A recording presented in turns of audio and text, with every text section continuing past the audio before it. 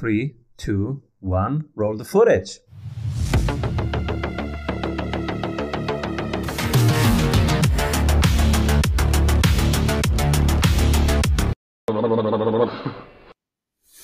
Welcome back, everybody. I'm Simon Severino, your host. And today my guest is the Price Whisperer. We are going to go deep into why you need to work on your pricing, exactly how you need to work on your pricing, and the common mistakes that most of us do, and that Per will help us not do so much anymore. Welcome, everybody. Per Surfers. All right. Hey, Simon, and hey, everybody. I'm delighted to be on the show, and hope I can enlighten you on some of the pricing challenges that almost every company has. So, absolutely. And how do you pronounce your name in your country? Because I guess I don't get it right. Well, I'm Swedish, so it's Per Sjöfors, if you do it really in Swedish. Sounds beautiful. But I'm trying to anglicize it a little bit, so I'm saying Sjöfors. It's easier for those who speak English. You know? Yes, definitely. And Per, what are you currently creating?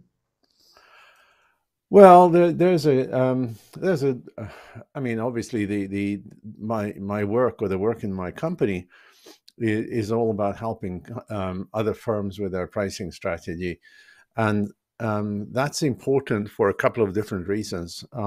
One reason is the simple fact that pricing affects profitability more than, I mean, first of all, any company only get profits from three activities. You know, it's the cost of whatever you sell, or the cost of operation of the company. It's how much you sell of whatever you sell, and it's the price of whatever you sell. And of these, price is the most effective profit lever. And profits, of course, are good because without profits, eventually you go out of business, you know.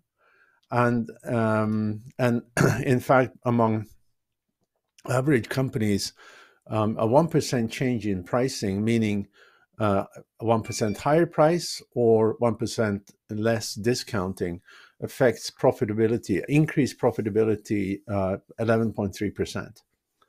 And let's say that you don't do 1%, but you do 5%, and suddenly you have 50% more profits, right? If you're like an average company. That makes a big difference, you know. So what I'm working on, I'm doing a whole series of YouTube videos at the current state, and I have a master class, everything there is to know about pricing that is available on the company's website, and I'm coming out with a book on. It's available today to pre-order from Amazon, but it's going to be available on May 17th. So, and oddly enough, it's called The Price Whisperer. And I'm so excited about it. It's funny that we are both Europeans, but we met in a Los Angeles-based network of entrepreneurs.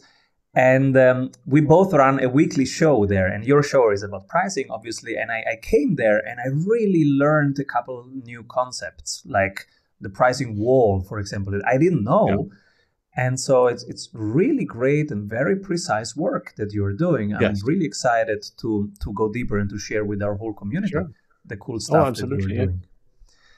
One thing is, you see a lot of companies leaving money on the table. Can you walk us through some things that you see where people leave money on the table? Yeah, in general terms, almost all companies are very timid in their pricing. They often they look at competition and they say, you know, we have to be the same price as competition, and that comes from well, I'm saying timidness. What it really comes from is that they don't know what specific benefits and specific features and functions that drives a higher willingness to pay. It also comes from that they haven't identified the customer segment that may have a higher willingness to pay than a general market or other customer segments. So or if they have identified, they've done so from gut feel or guesses, and maybe demographics, which has often little to do with what people are willing to pay for a product or service. And then when company goes out and ask their customers, which they sometimes do in one way or another, about what they're willing to pay, customers will lie. Not everybody, of course, but enough of customers and prospects will lie that they get a skewed understanding of the true willingness to pay. So by lying, you mean, yeah, I would pay that, but it's just saying that they would pay. It's not actually paying. So when we test, we should rather test by letting them pay like 100% of the final price or 85%. Well, I mean, I used to, as an example, I mean, if you're buying a new car and you really want it in white, would you tell the car salesman that if you have it in white, I'll pay another $2,000? No, you wouldn't. You say, if you have it in white and you knock another $1,000 off the price, I'll buy it. That's what you say. And this is just human behavior. Even though it would be worth for you to pay extra if that car you want is available in white, that's not what you're going to tell the seller, you know. And this leads to a skewed view on what people are actually willing to pay. So when and let's step back a little here, and and this has to do with the psychology of pricing. And what I mean with that is that the price of a product or a service, and this works equally well in business to business to consumer product and services. The price is the most powerful message of quality and benefit, right? And if you price yourself too low, you're always going to see a lower sales volume. And, I've talked to so many people over the years, often CEOs of sort of mid-market companies. They said, well, we increased our price, and to our big surprise, we saw an increase in sales because they were so underpriced, right? So if you're an entrepreneur and you want to have at least some kind of understanding in your startup company, how to price, go out and ask 24 or maybe 36 potential customers 2 questions. Ask them, for this product or service, what is a price that is so low that you don't think you're going to buy it because it can't be any good at that price? And then you also ask them this next question, which is, what is a price that is so high that you wouldn't buy it no matter how good it is, right? And then you take the average of those 2 points. And again, you need to talk to potential customers here, not your family, not your friends. It needs to be complete strangers that could be buyers of your product, right? Now, if you can't find 2 or 3 dozen of those, then you can't find 2 or 3 dozen of those that are willing to buy your product in the first place, right? So, but when you average those 2 points, you have 2 price points. One is don't price below this point, and the other is don't price above this point, right? So at least you have a range of where your prices should be. And then, of course, you need to look at how competition is pricing, and but it's a lot more. It's also how they're positioned and so forth. There's a whole lot more to learn about this. But this, if you're looking at a startup company, this is a good starting point. What about the psychology of the numbers? There are different schools, right? There is the school that says, make it 97, 99, hide the number. And then there are other schools who go 3,000, 12,000, 25,000, straightforward. Yeah. What is your take on that psychology? Well, it really depends on what the product or service is. If this is a a product or service that's in a highly commoditized place, like consumer goods in many cases, then pricing on the 9, meaning 99, 97, 95, leads to higher sales. And that is because, let's say you have something that is 19.95 versus 20, right? Whether it's dollars or euros, it doesn't matter here, when we read the 19, we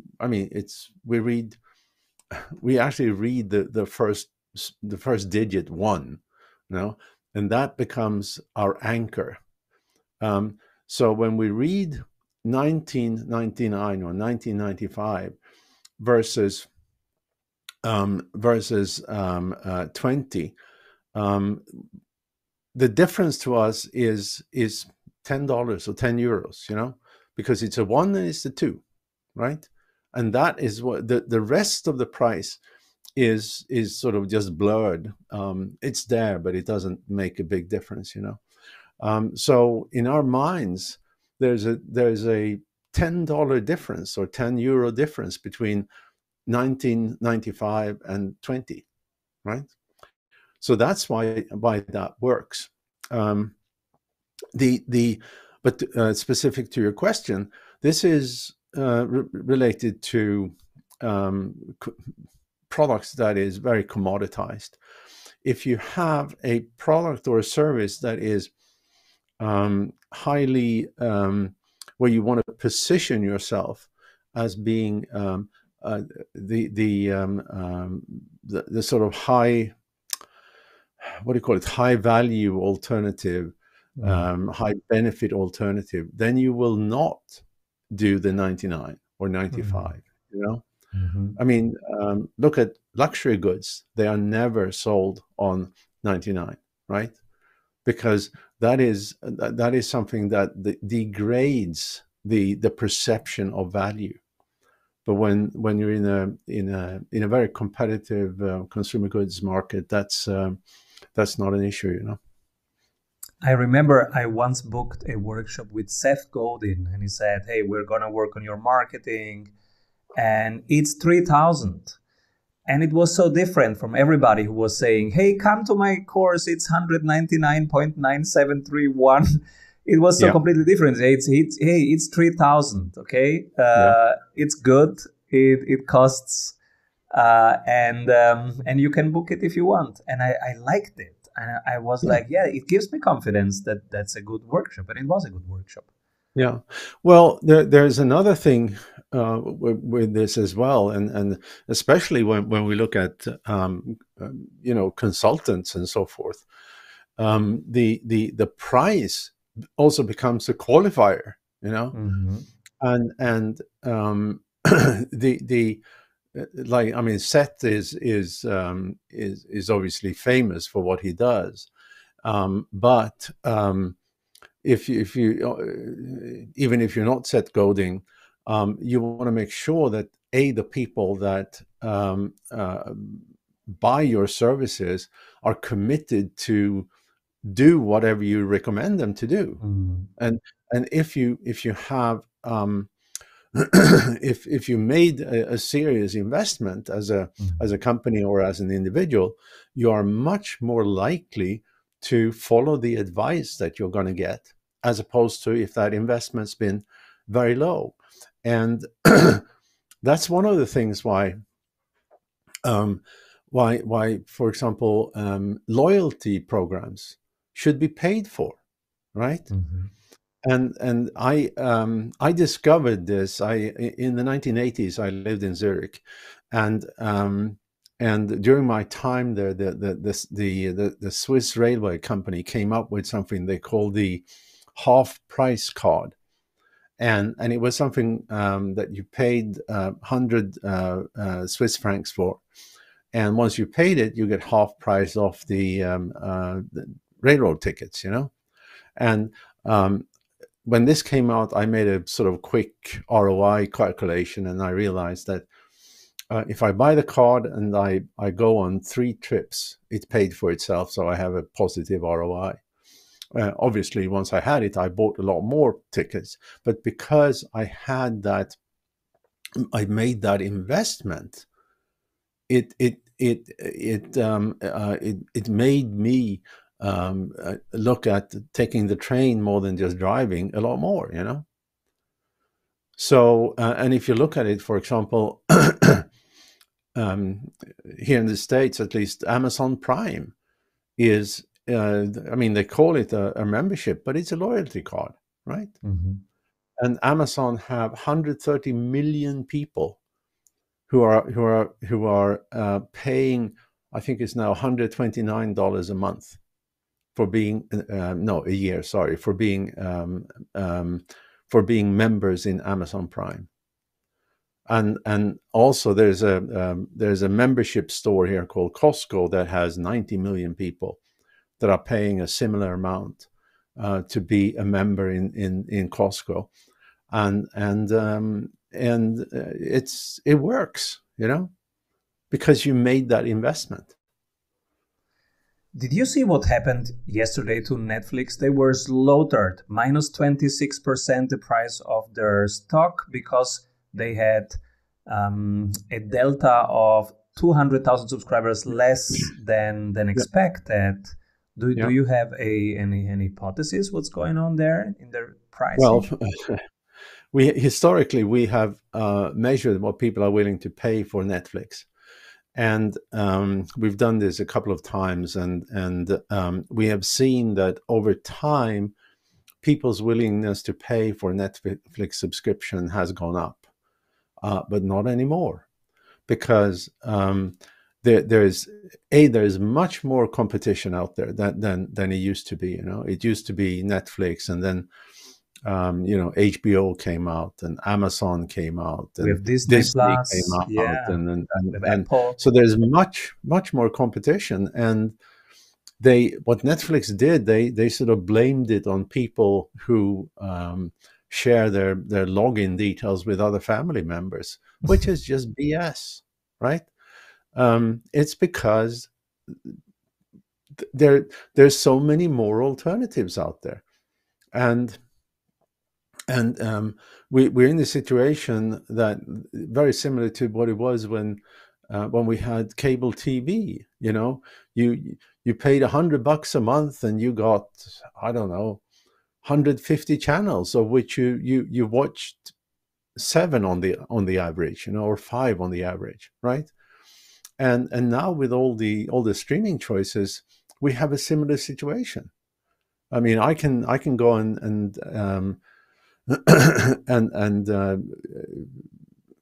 you know, buy a dozen different streaming services and pay $100 or $150 a month for it, but I don't, because I think I have 3 of them and that's enough, you know, and I don't have the specific urge to pay more money than I do for video streaming. And I think my personal situation is very similar to others, you know. One of the concepts that you explain in the book and in your masterclass is segmentation. And that's a very, very powerful concept that I want you to share with our audience after one word from our sponsors. What if your business would run well even when you are on vacation? Discover how 1,600 business owners have regained their freedom using the Strategy Sprints blueprints. how they enjoy living their dream and watching their business scale. Get the exact checklists they use to go from stressed to fulfilled using the Strategy Sprints method. Order your copy of Strategy Sprints 12 Ways to Accelerate Growth for an Agile Business on Amazon today. And if you love it, leave us a review. For more information, head over to strategysprints.com. And I can assure everybody that listens that this is a great book. I've read it, and it's what I really like is that it's so practical. It's not. I've read a lot of books about entrepreneurship, and most of them are all about sort of getting people to take that step into entrepreneurship and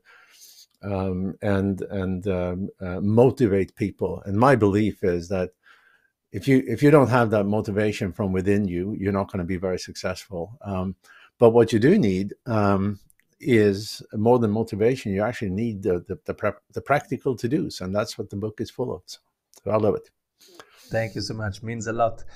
And what is segmentation, and how do we do that? Well, if you think about segmentation, is all about let's again step a little bit back. What the whole basis of the services in my company is to measure what people are willing to pay, and we have a method of doing it that I invented, and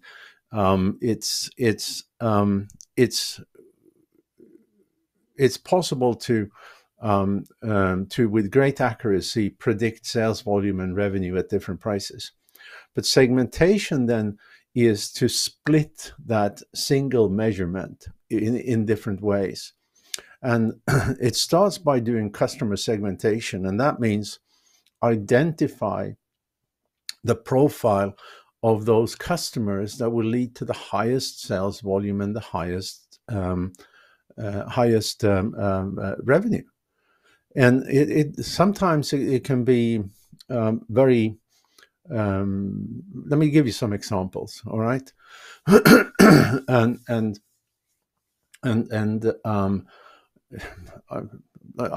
me do this for in a project that we did in Europe. Actually, this is a particular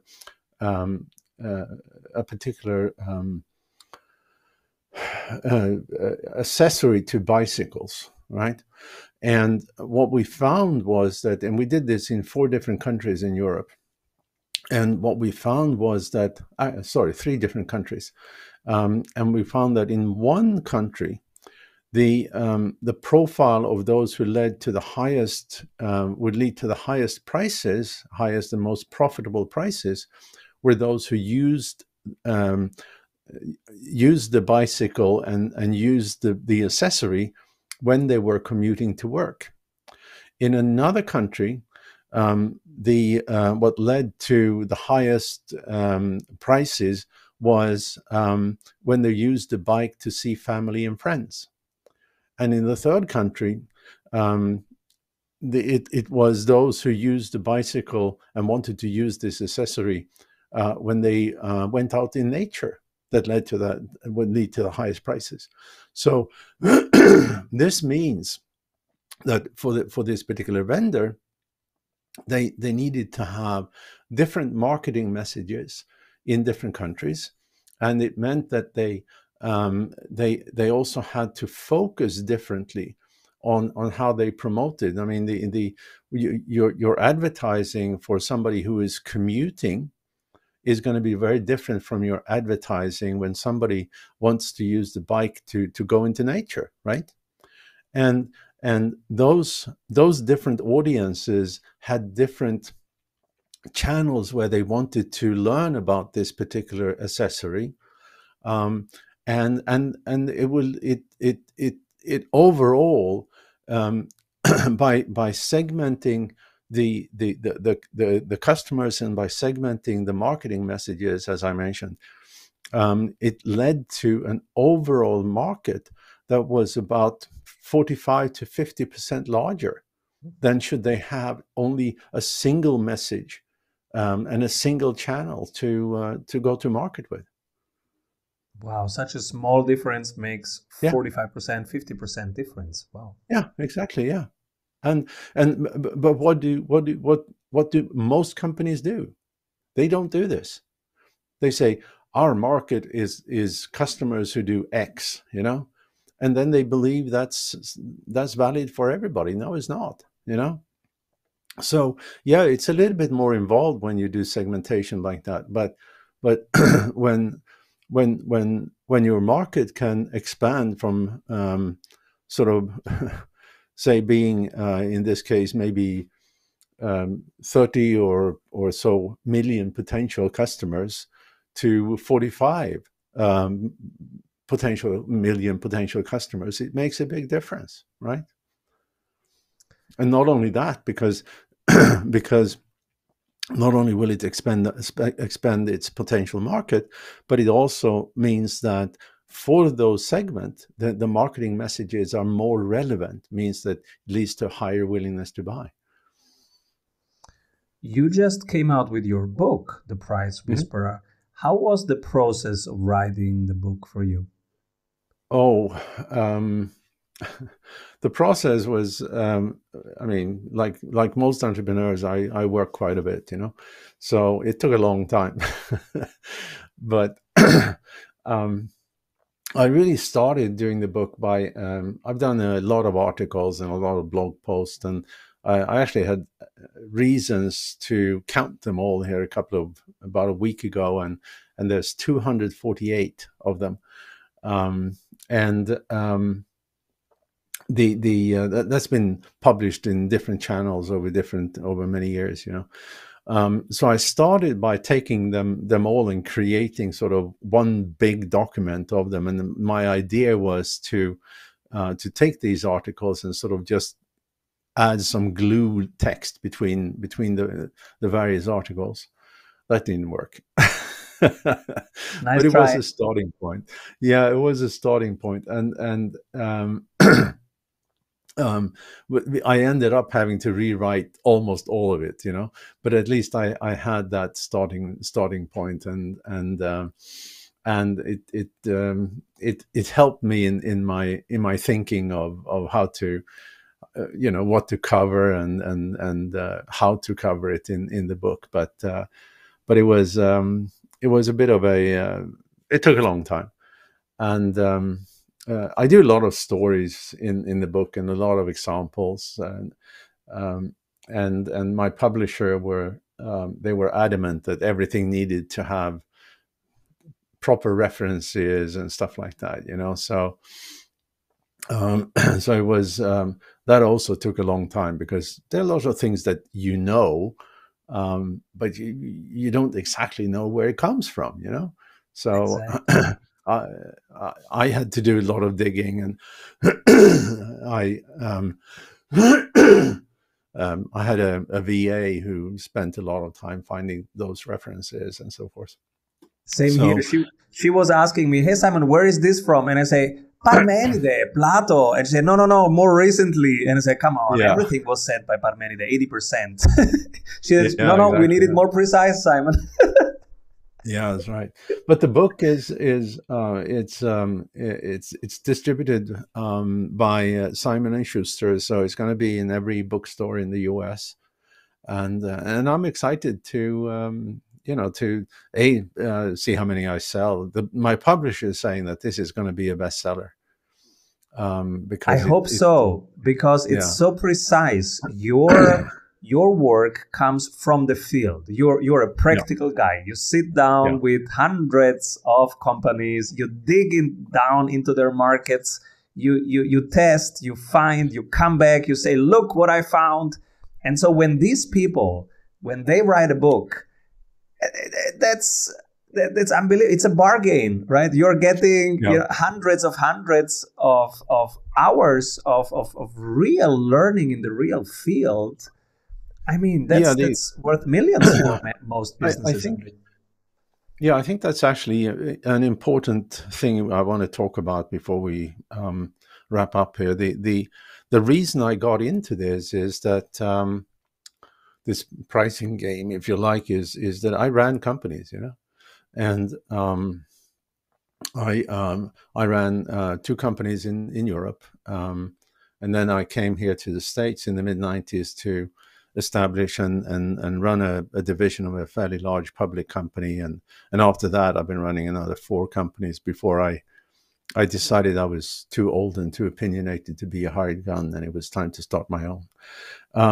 But we did experiments with pricing, only because it was an interest area.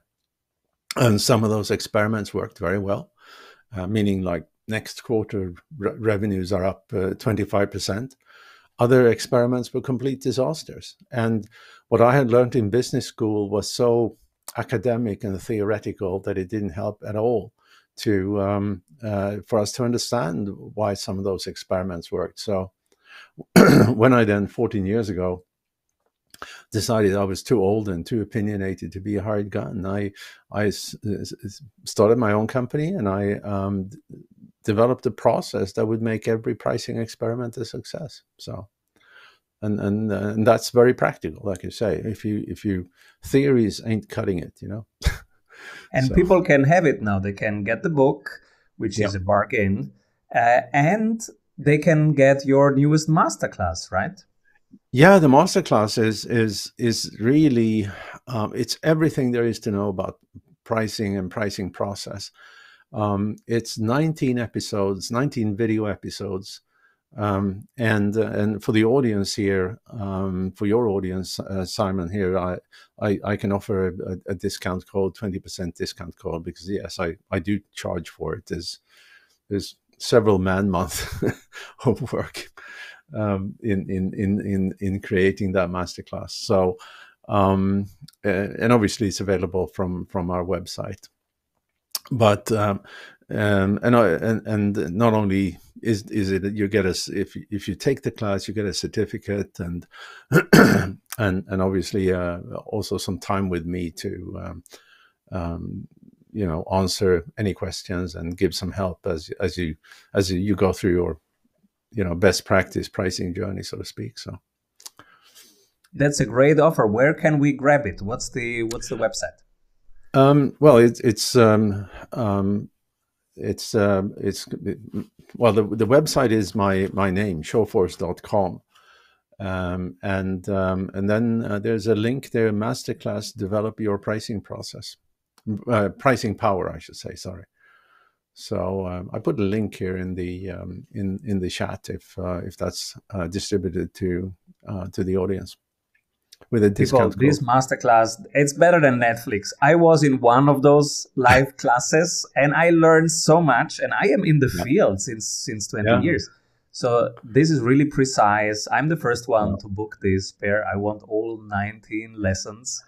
And I think it's cooler than Netflix, and also really, really practical from the real field. Yeah, it's really practical. Yeah, just like I mentioned here, if you're an entrepreneur and need to have a starting point for your pricing, find out what those limitations on too cheap and too expensive are, and at least you have a better data point than trying to look at a competitor, So, I mean, what is the best use of our time? If we are entrepreneurs, if we run a business, what is really the best use of our time? When I prioritize what to put my attention on, I always go, okay, how can I increase the price, the frequency of my sales, and the conversion rate? These are the three things that matter most to me as a business owner. And if these 19 classes can give me just one idea that works in my business, I mean, how much is this worth for me? That's, we're talking here big numbers. Anyone who follows the advice in the masterclass will see a doubling of sales growth and 25 to 40% higher margins. Now, what do you do with the higher margins? Well, you put it back into your company, of course. You put it back in the company as more marketing, more product development, or service definitions, and so it accelerates growth, right? Let me just give you a couple of examples of just recent prior customers. You know, we just delivered a project to a company who they sell purified water in dispensers that are all over the place. You know, in grocery stores and places like that. And we told our client that they could increase prices with between 25 and 40% without any loss in sales volume, which they did. And I got a note from the CEO that they didn't see any loss in sales volume. We gave them $50 million a year, right? Mm-hmm. I got an unsolicited email from a prior customer we did work for about a year ago, and he said it was a screenshot from his financial system of some kind, and what I can see was that his sales volume was down a little bit. His margin was up with 42%. You know, wow. And what he said was that, all right, so we sell a little less, which is less work for us, and our margins are up with more than 40%. So less headaches, win-win, less work, more money. You know? More life, more money. It's beautiful. Yeah, exactly. And Per, once more for the people who are just listening to the podcast, what's the URL and what should they click? Okay, so it's sjofors.com, sjofors.com, right? And there's a tremendous amount of information on the website. Not only the masterclass, but there's lots of podcasts that I've been interviewed on. There's lots of articles that I've been writing, and also blog posts and so forth. So there's a wealth of information for anybody who's interested in getting prices. There's also you can download a guide to the best practice on how to increase prices if you have returning customers, which I hope you do. There's a process you want to use, you know, to increase prices, and you can download that guide. It's free. There's a calculator that we created, very simple, where you put in your revenue and your costs, and then you can look at price increases or decreases in discounts and see how much it affects your profitability. So you can very quickly see what a few percent difference in price will do for your business. This is so relevant. This is so relevant. Not everybody knows the impact of a price increase on their profitabilities. Super important. Would you know this? That this is amazing. You know, we did a study to a statistically significant number of American CEOs here, and we asked them. We started this to say that profitability only comes from three variables: the cost, the sales volume, and the price. And 82% of American CEOs believe that it's the sales volume that affects pricing the most, and only 12% say profits it's pricing. Yeah. They don't realize that if you increase, right? Yeah. And if you obviously if you increase sales, you increase cost, right? Mm-hmm. Because there's some kind of cost of goods sold, and even if you're in a service business or a software business where the actual cost of selling another unit is low, there's customer support and stuff like that, and there's development cost needs to be cost of sales, cost of work going up. Correct. Yeah. So, but only 12% now, and those are typically the companies who are aspiring or already are the market leaders in their field, you know. So were these public companies or private? These were they were a mix of private and public companies. So sometimes but the public companies they mix it up because they think just in 3 months and just in what shareholders want to see. Yeah, but there's a strong correlation between. We just did an analysis of public companies, and we looked at revenue and valuation, and there's a strong correlation between revenues and revenues, profits, and valuation. So and we did this just because we don't have access to financial data for private companies, obviously. So we did it for these public companies. So it makes a difference if you're an entrepreneur, you own your company, you want to make sure that you maximize revenue and you maximize profits. Super interesting. This week is full of earnings reports. I'm watching them very closely. In a couple hours, the Tesla earning reports. I'm watching them very closely. Revenues are going up, but you don't know. You don't know what's happening. We've seen Netflix yesterday. Sometimes the gap is quite big. Yeah, and